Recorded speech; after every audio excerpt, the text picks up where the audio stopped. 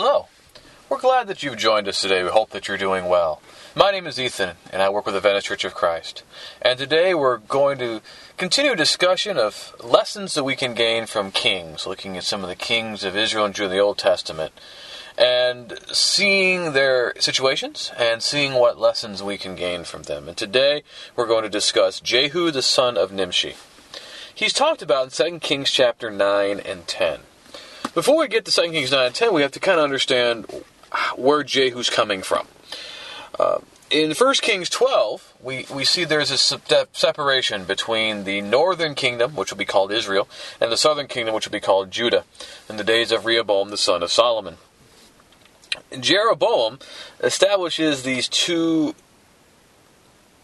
temples in Dan and Bethel, and has a golden calf placed in each of them, which makes Israel to sin. And he did that because he was afraid that he was going to lose power over the people.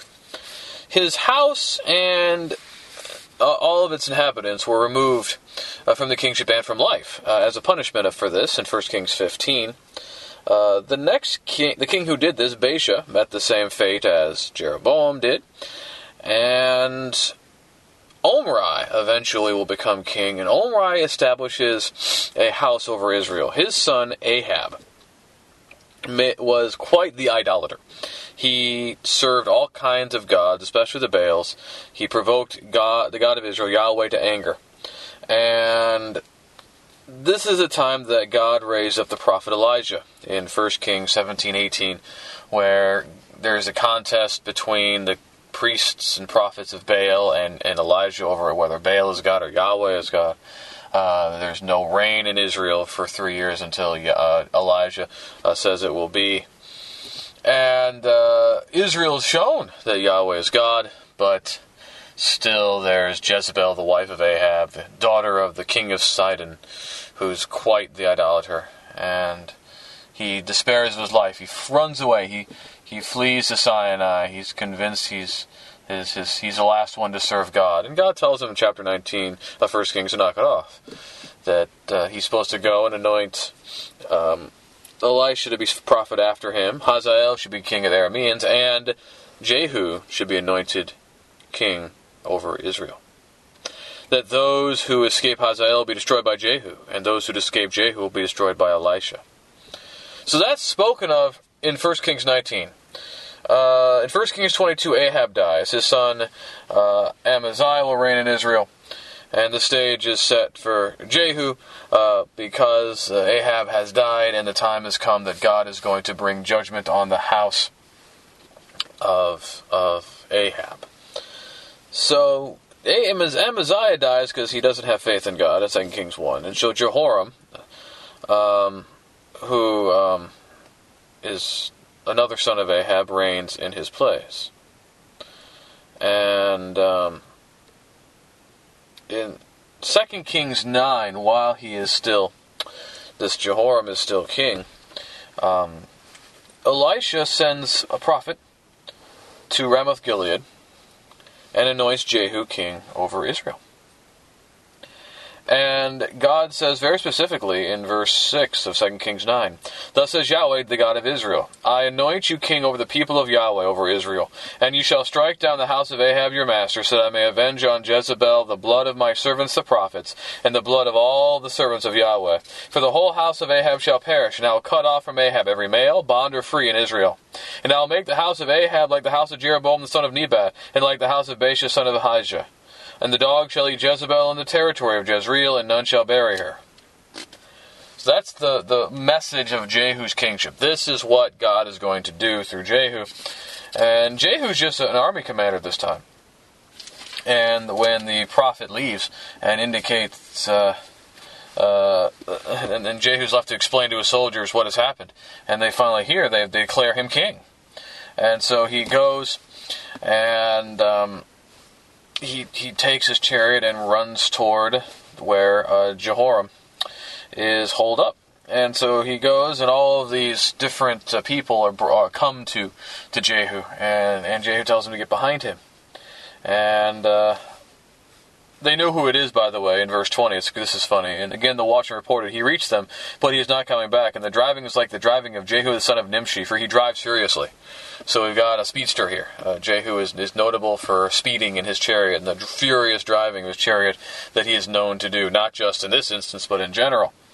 And so the chariots of Jehoram, king of Israel, and Ahaziah, king of Judah, come out to meet Jehu and asking if it's peaceful. And this is actually happening in the field of Naboth the Jezreelite in Jezreel. And Jehu says that it is not peace. And he takes his bow and he shoots Jehoram between the shoulders, pierced his heart, and he sank in his chariot. And he's supposed to be kicked on the ground, that the blood will be shed upon Naboth's vineyard, which his father Ahab had gotten by treachery. Ahaziah tried to fly away, who is the king of Judah, but he also was shot, and he died in Megiddo. And Jehu then goes to Jezreel, and Jezebel's at the window and calls Jehu and Zimri, the guy who kills a king, which you can see why the comparison be made, but Jehu doesn't actually kill Jezebel. He just asks from the window up to the window, says, "Who's on my side?" And actually, her own eunuchs come and look at him, and they throw her down to the ground, and her blood goes on the wall and the horses, and they trampled her, and they wanted to bury her later because. Even though she's cursed because she's a king's daughter, they found nothing left but her skull and the feet and the palms of her hands. And he saw that the word of Yahweh had been fulfilled, as Elijah said, that the dogs would eat the flesh of Jezebel in Jezreel, and that no one would be able to recognize the corpse to show what God thought of her and what she had done. So those three have died. In chapter 10, we see that Jehu is able to have the sons of Ahab, the 70 sons in Samaria, killed by the rulers of the city because of all the things that had happened. And Earl Ahaziah, king of Judah, come to Samaria when he is at Beth Eked, near Samaria. And they went to see him and ended up getting killed themselves as well because they are also of the house of Ahab. And Jonadab, son of Rechab, comes to meet him, who is a faithful servant of Yahweh.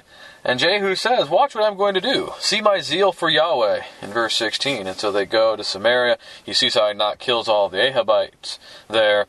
And so it is in verse 17 of 2 Kings 10 that he had wiped out the house of Ahab, according to the word of Yahweh that he had spoke to Elijah.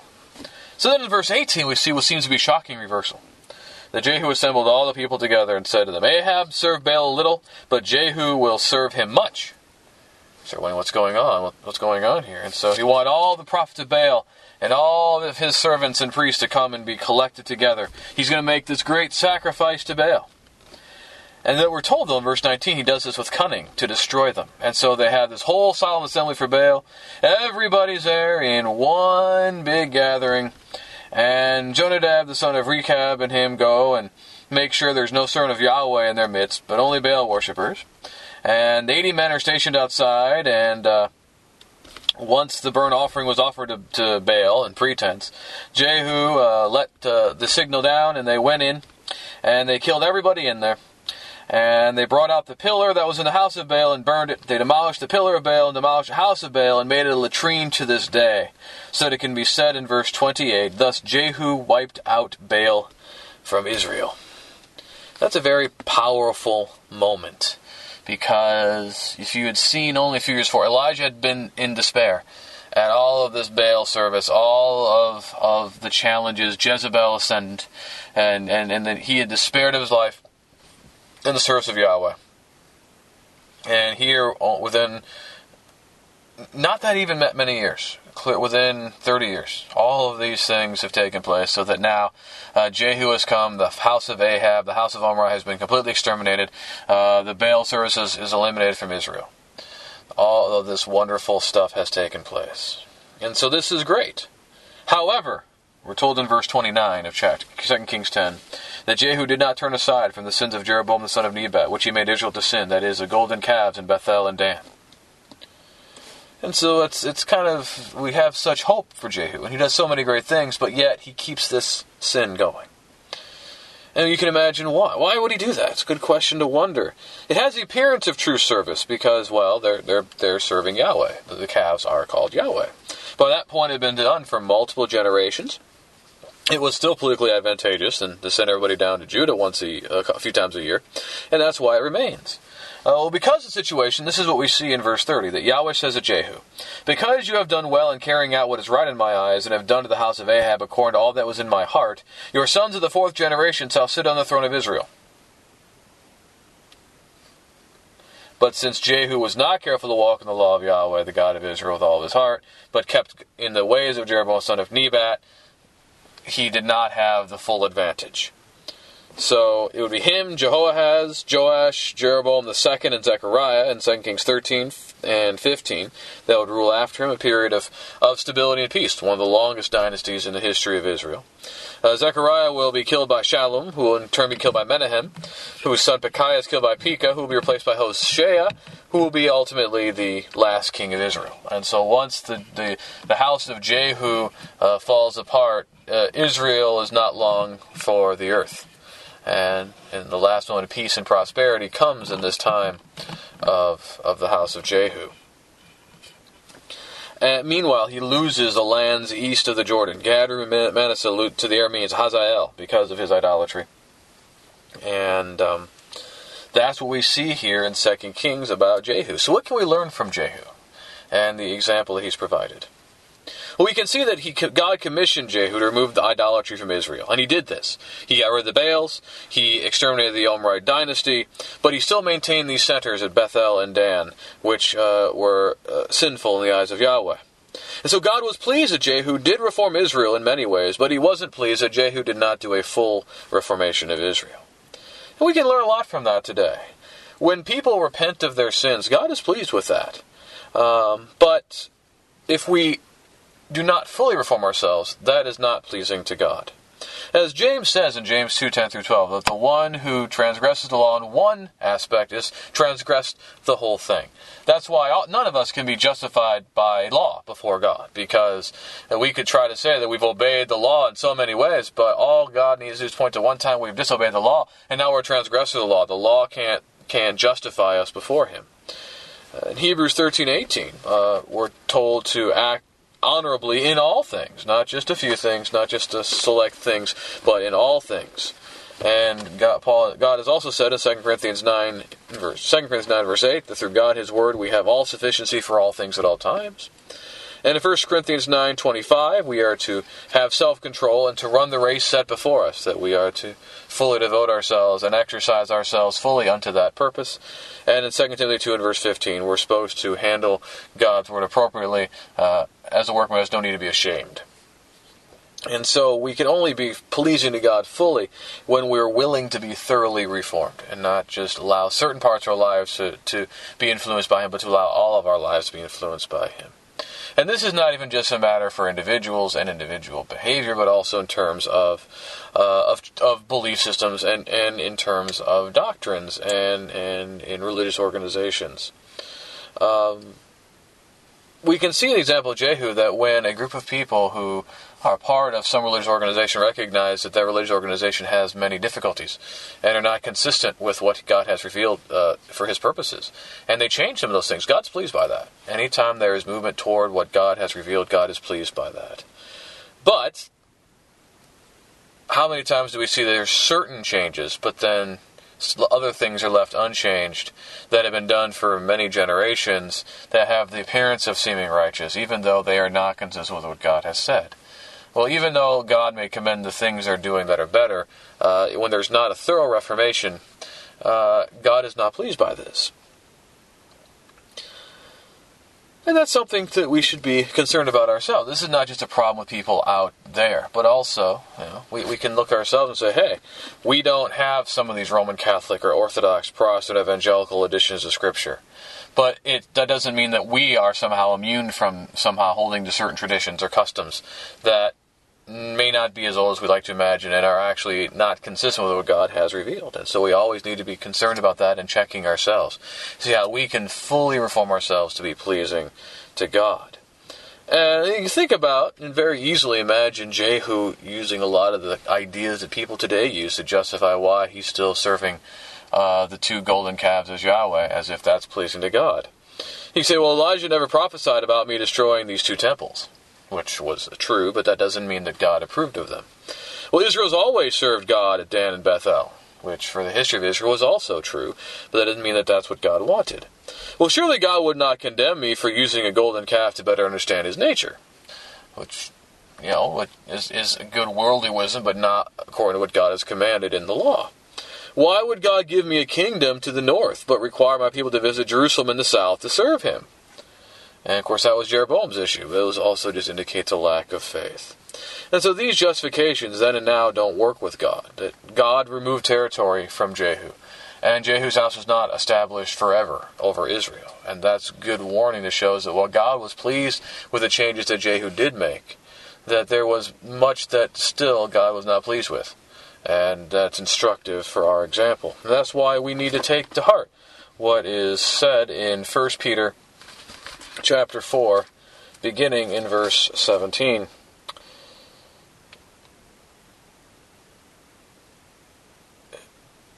For it is time for judgment to begin at the household of God. And if it begins with us, what will be the outcome for those who do not obey the gospel of God? And if the righteous are scarcely saved, what will become of the ungodly and the sinner? And so it's difficult for us enough to be reformed. And so we can see how difficult it is for us, it is difficult for others, and there's so many ways that the God of this world, Satan, has blinded people and has deceived people into following after things that are not according to the will of God. And so we need to keep this and take it to heart, and to realize judgment will start with us. So we've seen that Jehu did a lot of good things for Yahweh, but he didn't fully reform Israelite religion, and that he received penalty for his idolatry. And we can apply this example well with people and churches and denominations who feel content that they reform certain behaviors and certain practices, but maintain other doctrines or practices that are not consistent with what is revealed in the New Testament. But it also applies to each and every person. Are we fully serving righteousness, or are we trying to still hold on to some sins and to still serve some aspects of sins, contrary to Romans 6:17 through 18?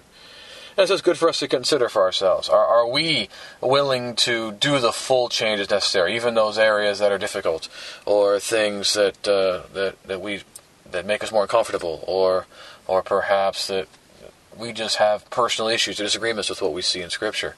How we handle that, how we handle if we see churches out there or groups out there who seem in so many ways to be doing what is right, but there are these certain aspects that are just not right.